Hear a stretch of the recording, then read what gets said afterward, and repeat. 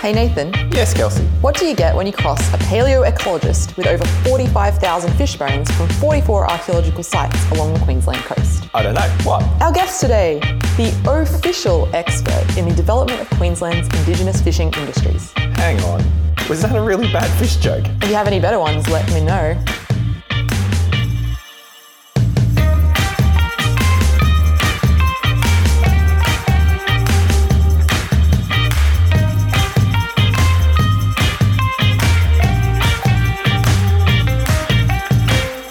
Hello and welcome to Supplementary Information, the podcast that trawls the depths of Kaabar's research and fishes for answers to all the big questions in Australian biodiversity and heritage. I'm Dr. Kelsey Long and I'm recording on Ngunnawal country. And I'm Dr. Nathan Jankowski, and I'm recording here on the coastline of Dharawal Nation.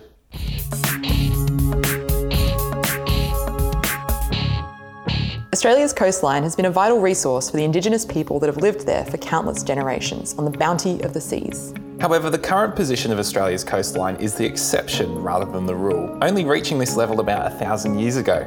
18 to 10,000 years ago, global sea levels rose by about 120 metres, drowning swathes of Australia's Ice Age coastline. But it didn't stop there, continuing to rise up to at least 1.5 metres above today's level by 8,000 years ago. Such dramatic shifts in landscape organisation would have had a major impact upon the ways in which people interacted with and utilised the fisheries along our coastline. But how would you go about investigating this impact? Where would you start? And how would you compare not only along the entire coastline, but also through time? It sort of became obvious that I really needed to have a look at the work that had been done. And that kind of lent itself to doing a sort of meta-analysis where you look at the total research that's been done in a particular region on a certain topic, and you bring all of that together to see if you can see any broad scale trends through time, for instance, or geographically as well in that particular region. Hello, I'm Ariana. I am currently a postdoctoral research fellow at James Cook University in Cairns. So my technical specialty, so I'm an ichthyoarchaeologist, so that means that I study fish remains from archaeological context, and then kind of my broader thematic interest is island and coastal archaeology. So I look at fish remains from archaeological sites located in sort of island and coastal settings. We caught up with Dr. Ariana Lambrides from James Cook University in Cairns to ask her how she got hooked on fish, her methods for trawling the literature, and how she deals with those data that got away.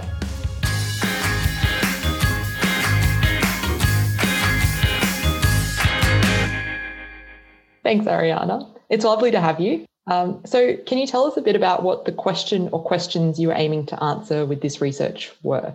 Prior to starting my postdoc at JCU, my research focus had been predominantly on the Pacific, so not in Australia. So starting a new postdoc in Queensland with a sort of Queensland research focus, I was interested sort of particularly at looking at fish remains and looking at that variation in the ways that fish were exploited in the past along the eastern Queensland coast throughout the Holocene, so throughout the last 10,000 years. And that kind of lent itself to doing a sort of meta-analysis. It's quite a powerful approach beyond sort of the individual site level, which we often look at, to be able to collate the research from all of the work that's been done and actually see if we can see some really bigger picture things happening in the archaeological record. So I'm going to ask how you kind of got into this a little bit.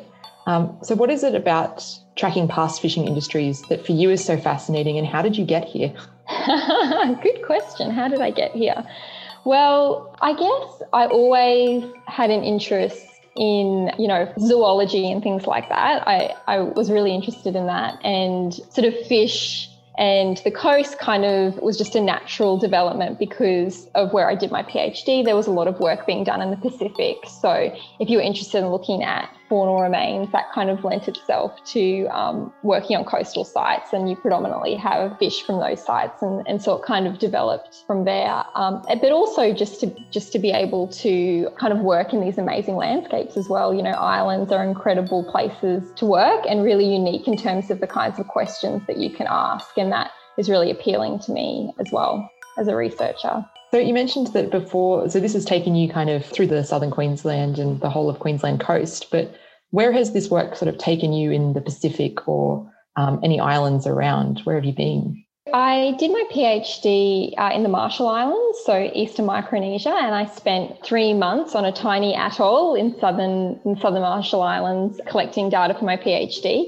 And that was incredible. And I've also spent time in Hawaii as well, doing some fieldwork projects there. A lot of the work that I've done has been more lab focused. So I've looked at a lot of assemblages from particularly Polynesian, kind of Eastern Polynesian archaeological sites. And then that was kind of a really good background in terms of sort of lending itself to working on the Great Barrier Reef as well, because there's sort of parallels in terms of the species that you find, but also kind of interesting parallels in terms of the questions that can be asked. I wanted to ask this because I asked Matt Fielding about it as well. So what is your favourite fish species? And is it a favourite because it's easy to identify, difficult to identify, or you really like to eat it, or it's just the prettiest? What's your favourite?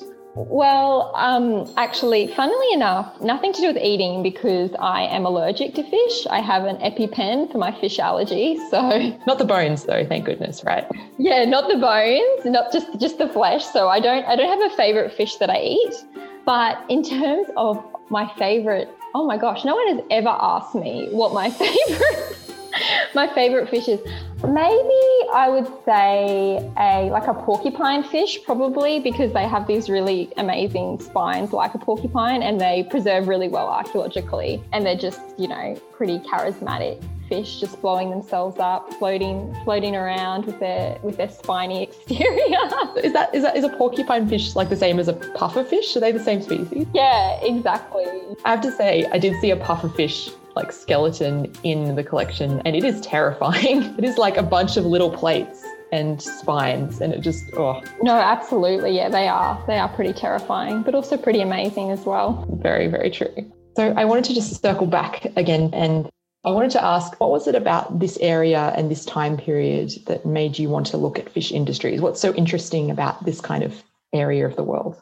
Aside from the fact that it's an incredibly beautiful part of the world, there's also some really interesting things that happen along the eastern Queensland coast throughout the Holocene. We know that, the marine environment along the eastern Queensland coast was incredibly important to Aboriginal and Torres Strait Islander people living in this region, over many thousands of years, as it is today as well. And so I was really interested in sort of looking at the records into the past. And the reason we sort of focused in on the Holocene is because what we actually see at this time, particularly the last couple of thousand years, is this emergence of marine specialist economies. And we start to sort of see over the last 1,000 years or so a sort of increase in the relative abundance of marine resources in archaeological sites. And we actually also start to see an expansion in the range of species that people are targeting as well. So that sort of lent researchers to sort of start to think, okay, there seems to be this increased focus on the marine environment, on oceans in the last couple of thousand years, sort of increasingly in this region. And at the moment, we're sort of not entirely sure why this occurs, what's going on. There's a lot of debate around what's happening in Queensland at that time on the coast. So I was really interested in sort of getting into that research and looking at it from a fish perspective, which hadn't been done before, and seeing what that could bring to that sort of broader regional debate, I guess. So what are you actually looking at an archaeological site? What is the process of a group of people going fishing that they leave behind that you examine? In terms of the actual records that we have to look at, generally they come from shell middens. So shell middens are often called rubbish tips. So I'm not sort of a big fan of that characterization of them, because obviously they represent, thousands of years of sort of cultural and social decision making in terms of where you discard your food remains, but also the particular resources that you may target. But that's what we're talking about. So we excavate these shell middens and recover fauna remains, so things like shellfish, for instance, but I particularly look at the fish remains from those sites. So we'll, on Lizard Island, for instance, as an example, we'll be excavating, and control kind of spit, recovering the fauna remains from the site. So we dry sieve it in the field through sort of 1.2 mil mesh, so really, really fine mesh, because we don't have access to water. And then when we bring it back to the lab, we wet sieve it in the lab. So that makes it a little bit easier to split up all of the material. And then we do kind of a gross sort, so separate out the bone from, the stone artifacts, shells, coral, charcoal, things like that. And then once that's been done, I take the bone from each of the spits and pull out the fish remains to look at. We identify those to taxon to species, and then look at changes in the relative proportion of species through time across that site.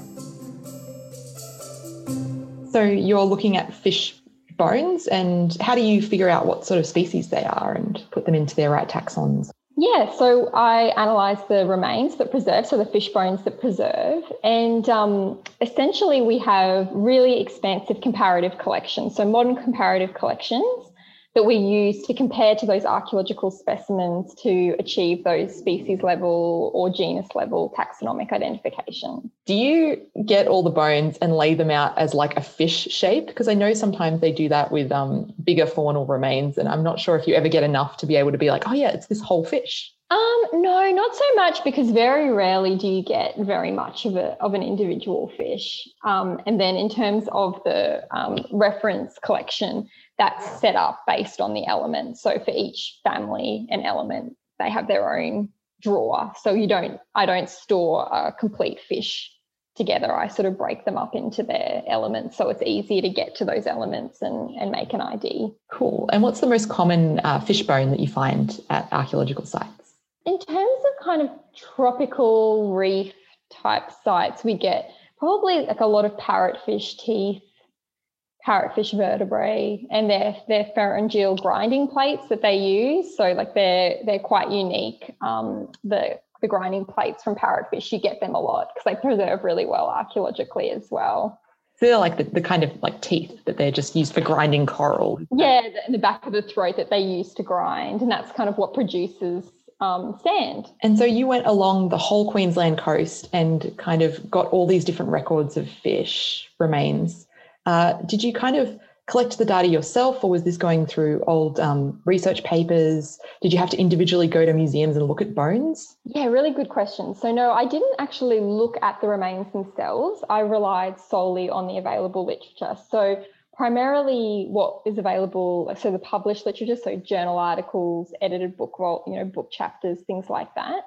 However, where available, I also reviewed grey literature. So when I'm talking about grey literature, particularly consultancy reports, things like that, work that's being done by local government, things like that, to look at particular cultural heritage sites and things like that. So those reports, when they were available and had some analysis of fish remains, I looked at those as well and brought that into the sort of overall data set.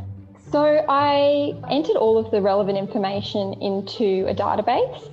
So I was interested in how the actual material was recovered. So thinking about the actual methods that were used to excavate the assemblage, but then also I wanted to record the methods that were used to analyse the assemblages as well as the identifications themselves. So I had to get that kind of complete body of information to understand sort of the quality of that data as well and how it came to be, as well as the identifications themselves. Because the data had been sort of collected over probably the last 40 to 50 years, and as you can imagine, like any discipline, what we did 50 years ago is quite different to what we do today. So because of that, the data quality was variable. And that's not to say that the data wasn't useful. Of course it was, but in terms of what we could do was more limited because of the methods that were used, particularly with some of the earlier work that had been done. So what I decided to do was just use exploratory data analysis. So that enabled me essentially just to look at broad scale relationships between the species that people were targeting in the past and how that changed through time, but also whether we can see any variation across the region as well. So both geographically and temporally. And that was done specifically then to be able to kind of lend itself to future research work. So it was to kind of highlight where there may be some interesting trends where additional work may be needed, but kind of not pushing the data beyond its limits in terms of the questions we were interested in asking. So you were basically just setting it up so that future archaeologists and yourself can kind of use that research in a kind of nice form to compare to other records and other theories and try and get something out of it. How old were the records? You said that they were how long ago was the oldest fishing records in Queensland that you worked on? So the oldest we have at the moment comes from the Whitsunday Islands, and that's about 6,500 years ago. And then we have, right up until present day. But in terms of the majority of our records, they come from the last sort of 1,000 to 2,000 years. They're the best quality records that we have available at the moment, sort of late Holocene, last 1 to 2,000 years. And are there any records that are older than this that you didn't include in your study, or are these the oldest records that exist in Queensland? So there are definitely older records that are associated with fish exploitation. They're the oldest records that are currently available. And I mean, there is obviously some debate around some earlier records as well. And I was predominantly focusing on the coast and islands as well. And I had to only use those assemblages that were kind of associated with secure dating and things like that. There was some data cleaning that I had to do. So some of those earlier sites where there's still redating going on and some debate around those, I did have to exclude. But at the moment, that seems to be the case, sort of around 6,500 years ago is sort of that earliest record on the Great Barrier Reef particularly. So there's not like a great mystery about why people just started eating fish at this time and then continued. It was kind of just there might not be enough data on that early on, or? Yeah, I think that could be part of it as well, is that we definitely have significant data gaps along the Queensland coast. So there's a lot of work that's been done in southeast Queensland, and it seems to be there isn't a lot of fish remains actually in those sites. It's predominantly shellfish. So that's an interesting part of the story as well, is do we have more of a focus in that region on shellfish and not fish? Or was fish differentially discarded, and for whatever reason we haven't looked at sites that contain the fish? So there's definitely a lot of mystery in terms of that, what's going on in terms of our resource selection. But then if you look at sort of beyond southeast Queensland, we have very patchy records on the coast and the islands of the Great Barrier Reef as well. So there's a lot of potential in terms of research to be done, but at the moment, those gaps do make it challenging to necessarily make any really kind of broad sweeping statements, I suppose, at this point in time. Fair enough. So the Queensland coast, it's pretty huge, and you said you had quite a few different, how many sites did you have overall that you analysed the data of? So I think it was 44 sites in total. So really, when you think of how vast the region is, we're not talking about very many sites at all that have fish remains that were recovered and identified to taxons. So we have a very, very small sample size at the moment that we're using to sort of consider this vast region, which obviously is problematic because, there's only so much that we can say. But then on the flip side of that, it's a positive thing because there's so much research potential for that region. And so part of what you did was to break the Queensland coast into habitats and zones. How did you go about deciding what to group together when you were looking at your meta-analysis? What I decided to do was use, so what they're called are, it's IMCRA, so the Integrated Marine Regionalisation of Australia. And essentially what that does is breaks the whole coastal zone of Australia into these distinct marine bioregions. And those are broken up based on the distributional biodiversity of those particular regions. So it was a good sort of analytical tool, I thought, to be able to kind of look to see whether or not the distinctions that we're seeing in the fisheries across that region may be linked, to the species that are available, or whether they may be actually, the differences may be linked to something entirely different. For instance, cultural preference for certain species and things like that. And interestingly, looking at the data in those regions where we did have higher resolution data available, while, we do see that people were targeting species that would have been located in close proximity to the site, it does seem that cultural preference was actually a really important factor in determining what species were being selected. So particular preferences for certain species, not purely what was available, if that makes sense. And so what sort of species were being targeted then? And do you have an example of where they were targeting ones that weren't the most prolific in that area, but were special for them? Like I said, because we don't have necessarily high resolution data at the moment, what we could see is that kind of in the temperate waters of, southeast Queensland, that kind of region, you're seeing things like whiting and bream, which are not unsurprising, that they're found quite extensively around that region. As you move sort of further north, where you're hitting those coral reef habitats, you start seeing, wrasse and parrotfish, those really kind of colourful tropical reef fish that we're all used to seeing sort of snorkeling in those regions. But in terms of an example where we could sort of see cultural preference being a really important determining factor in resource selection, Torres Strait was a really unique example of that. So a lot of work has been done in the Torres Strait, and probably we have the best quality records on fish from the Torres Strait in that sort of northern Australian region. And what we could see, interestingly, is that because of the sort of role of fish in the diet or in subsistence regimes, it was a sort of small component relative to, say, dugong and turtle, which were considered more socially and culturally prestigious. And so you actually saw, while it wasn't so much about the species, it was the selection of very small fish. So a preference for collecting really small fish, which was sort of believed to be a result of actually women rather than men gathering fish just in that kind of intertidal zone in tide pools and things like that, whereas men would be going out and hunting turtles and dugongs. So that was sort of a really interesting case that was quite different to what we could see going on in the rest of Queensland in terms of the role, I guess, the relative importance of fish in subsistence regimes. Yeah, it seems like you can tell a lot of kind of these good stories about people in the past by looking at fish remains and the context in which they're found. Have you found that any fishing technologies appear to be more prevalent at some times or within these broad groupings than others? And what are they? That's a good question. It's actually really challenging to get at fishing technologies with just the fish remains themselves. And we actually don't have a lot of evidence, recovered evidence of fishing technology from archaeological sites on the eastern Queensland coast. So there we really have to then rely on ethnographic information and historic accounts, and also obviously speaking to communities about the material culture that they use to target fish. So at the moment, based on the records we have, we really can't say too much about variability in capture technology because we don't have that in the sites, and it's very challenging to determine that based on the fish alone.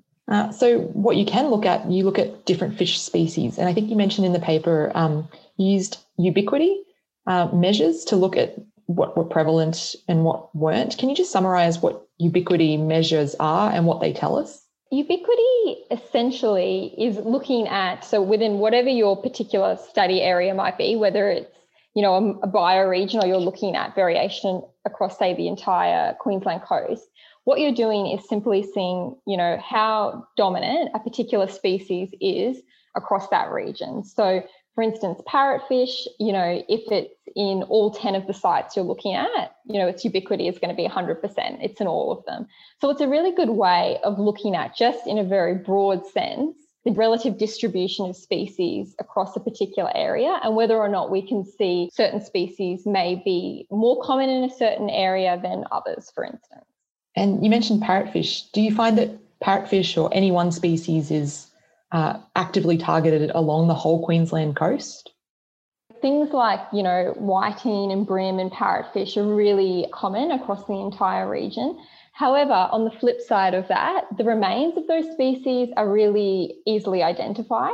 And so that's kind of an interesting sort of challenge in terms of obviously the development through time of how we actually identify fish remains. And then a lot of the work that we have for this region was done sort of 70s and 80s, where the methods that were used are quite different to what we use today. So it's tricky to sort of know based on the available data if the trends we are seeing as well are purely based on, what was the most sort of readily identifiable because of the methods that were in place versus what is actually a real trend that represents variation in species selection.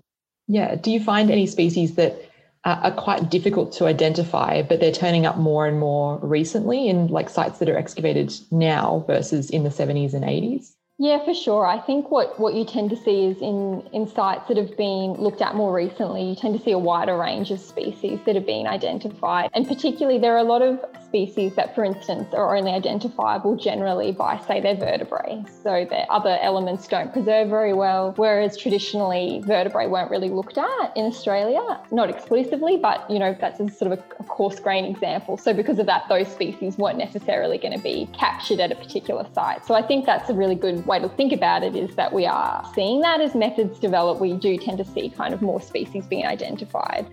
So we have to keep that in mind when we're looking at a data set that was sort of collected over the last 50 years, that's going to be influencing the outcomes that we're seeing. And so you segmented your data not only spatially over the area of Queensland, but you also looked at 500-year blocks to kind of look at patterns through time. Were you able to identify any broad patterns? Yeah, absolutely. So like I was saying previously, where sort of broadly there's sort of this debate around whether or not we're seeing this sort of emergence of marine specialist economies sort of along the eastern Queensland coast over the last couple of thousand years. And there does definitely seem to be something going on over the last sort of 1,000 to 2,000 years in this region. And what we found with the fish remains data is that it did tend to kind of match those regional trends that we're seeing. So we did actually see an increase in the range of species that people were targeting through time. So that's kind of interesting because that lends itself to that model of that kind of increased focus on the marine environment, on shore-based foraging, which is sort of where you're seeing that increase in the range of species that people are targeting. So that's kind of interesting that this data seems to be supporting those regional models, but obviously very tentatively at this point. So do you think that those time variations are real, or do you think they have been influenced by those other factors like preservation and increasing kind of skill over time as we get more technologies? Look, and I think as well, assemblages that are more recent have better preservation as well. So that's going to have an impact on what we have. So at the moment, that is interesting. Okay, so we're seeing an increase in the range of species through time, but is that purely we're seeing an improvement in preservation through time? So at the moment, because I haven't looked at the remains myself as well, I'm relying on published literature. It's really hard to sort of interrogate those kinds of questions based on the published literature, but those are the sorts of questions that we can get at if we go back into museums and actually access those collections again and sort of apply those modern methods that we use today and be able to actually start to consider those things in a little bit more detail. I think that's a very good response. So you found that this diet diversity kind of increases through time and that there's no one fish species that is actively targeted across the Queensland coastline, except for those broad whiting and things like that. What does this tell us? Does this tell us anything about how people were engaging in fishing industries throughout Queensland in the past? You've said that's pretty hard to tell, but can we say anything? I mean, I think what that shows is that these were unique. These were unique fisheries. They were unique to particular communities and unique to particular, regions. So they were locally and regionally diverse. And I think that isn't surprising because people aren't homogenous. They don't, act the same. So the fact that people are interacting with the marine environment in variable ways and targeting different species makes complete sense, but is also really fantastic to be able to actually say that we can see that in the past as well as we see it today. And just to go back to kind of the role of climate and sea level over time, do you think that there is any influence of rising and falling sea levels over this period or on the patterns observed? Look, I think there certainly could be. The problem at the moment is the resolution of the sort of chronologies we have available. So as you said, we could only really look at it in these sort of 500-year blocks, which is just far too coarse grained to really get into those kinds of micro changes that are happening in the environment. And sea level variation as well is so variable along the eastern Queensland coast. So it was quite hard based on this data set to really get at those things. But I think that really is a next step to be able to get that local level environmental data, but those higher quality chronologies as well to actually be able to see if we can make any links to changing sea levels particularly. So on that what next sort of thing, where to from here? What are the next steps that you want to do in this process, or you think someone should do in this process? Well, I think, these kinds of legacy data sets are so incredibly valuable. There's so much information that we can still gain from those. And I think there's endless possibilities to actually go back and access these collections and develop new projects with the communities using these existing collections. So obviously archaeology is a non-renewable resource. So if we can develop new projects based on existing material, I think that's really important and something that we should do. And it's certainly something that I'm interested in doing myself. And on the kind of new technologies and things that are coming out now, obviously in the 70s and 80s, we didn't have things like eDNA or different techniques that we have now. Do you think that those are really going to help to make this process easier or to tell us new things about species identification in the Queensland coast? Yes, absolutely. So, eDNA, zooms is another technique. So zooms, zooarchaeology by mass spectrometry. So essentially that's like a collagen fingerprinting technique, and that enables us to determine the species of a particular fish bone based on this sort of unique collagen signature, protein signature. So those kinds of technologies are really going to enable us to get more specific taxonomic IDs, so more specific IDs, which will then enable us to be able to answer some far more detailed questions than we have been able to traditionally, as it can be just purely based on the morphological traits on a particular fish bone. It can be quite challenging sometimes to say get below the family level. Whereas with these techniques that you've just mentioned, we might be able to get species level IDs. That's something that can be done with these existing collections, and actually would totally transform our understanding of those sites, and could be done in a way that wouldn't damage the remains either. So I think those kinds of steps are something that would be really valuable to do with those legacy collections. And that's incredibly powerful in terms of the questions that we can actually ask of the archaeological records that we have.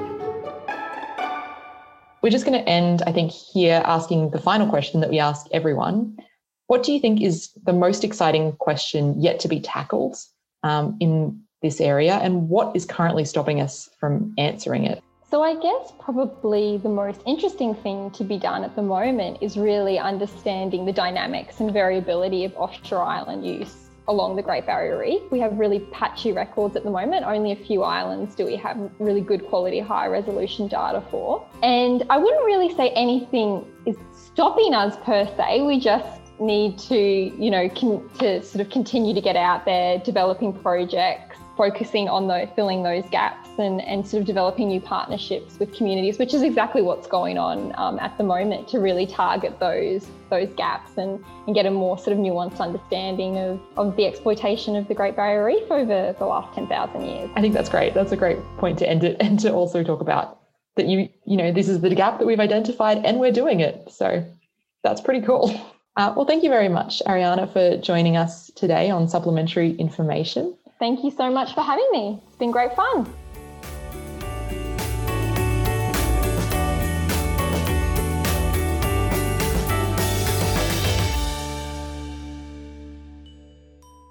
So I think Ariana's done a really good job of how you get from these tiny little fish bones at an archaeological site to reconstructing or looking at the bigger picture of, Indigenous fisheries along a whole coastline and back thousands of years in time.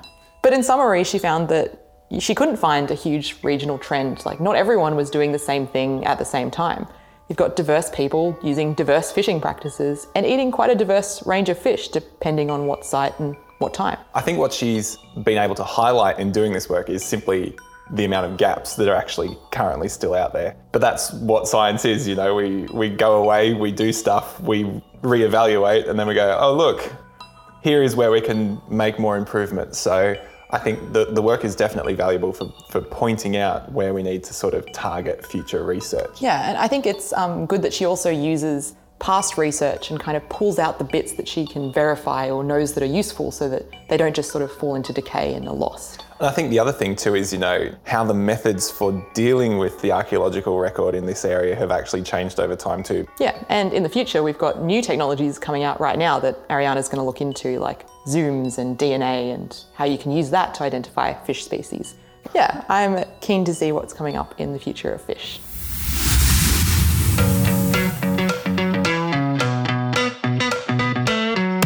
So that was episode 4, and this is the reviewer comments section. If you have any burning questions that you'd like answered here, just send them in to us. If they are featured in the podcast episode, Not only will you get answers, but also be on the receiving end of some sweet Sup Info Pod merchandise.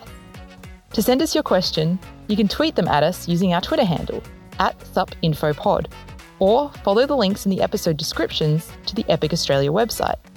Click on the episode that you're interested in, and at the bottom of the page, there's a link to our survey. Just click the link and follow the prompts.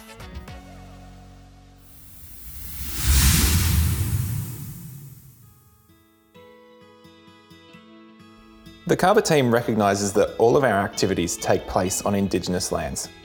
We acknowledge that Australia is an exceptional country with a unique cultural heritage and biodiversity that has been under the care of Indigenous Australians for millennia. This is Aboriginal land, always was, always will be, and we thank all of those communities who partner with us in our research.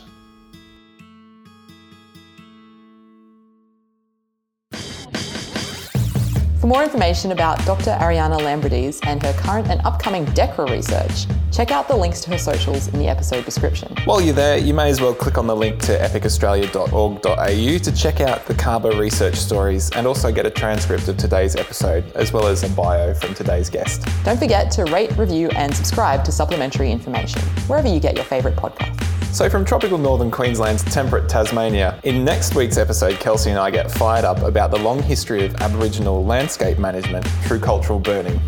So it's cheerio from me. And goodbye from me. And until you download us again, stay safe. Cheerio. Ciao.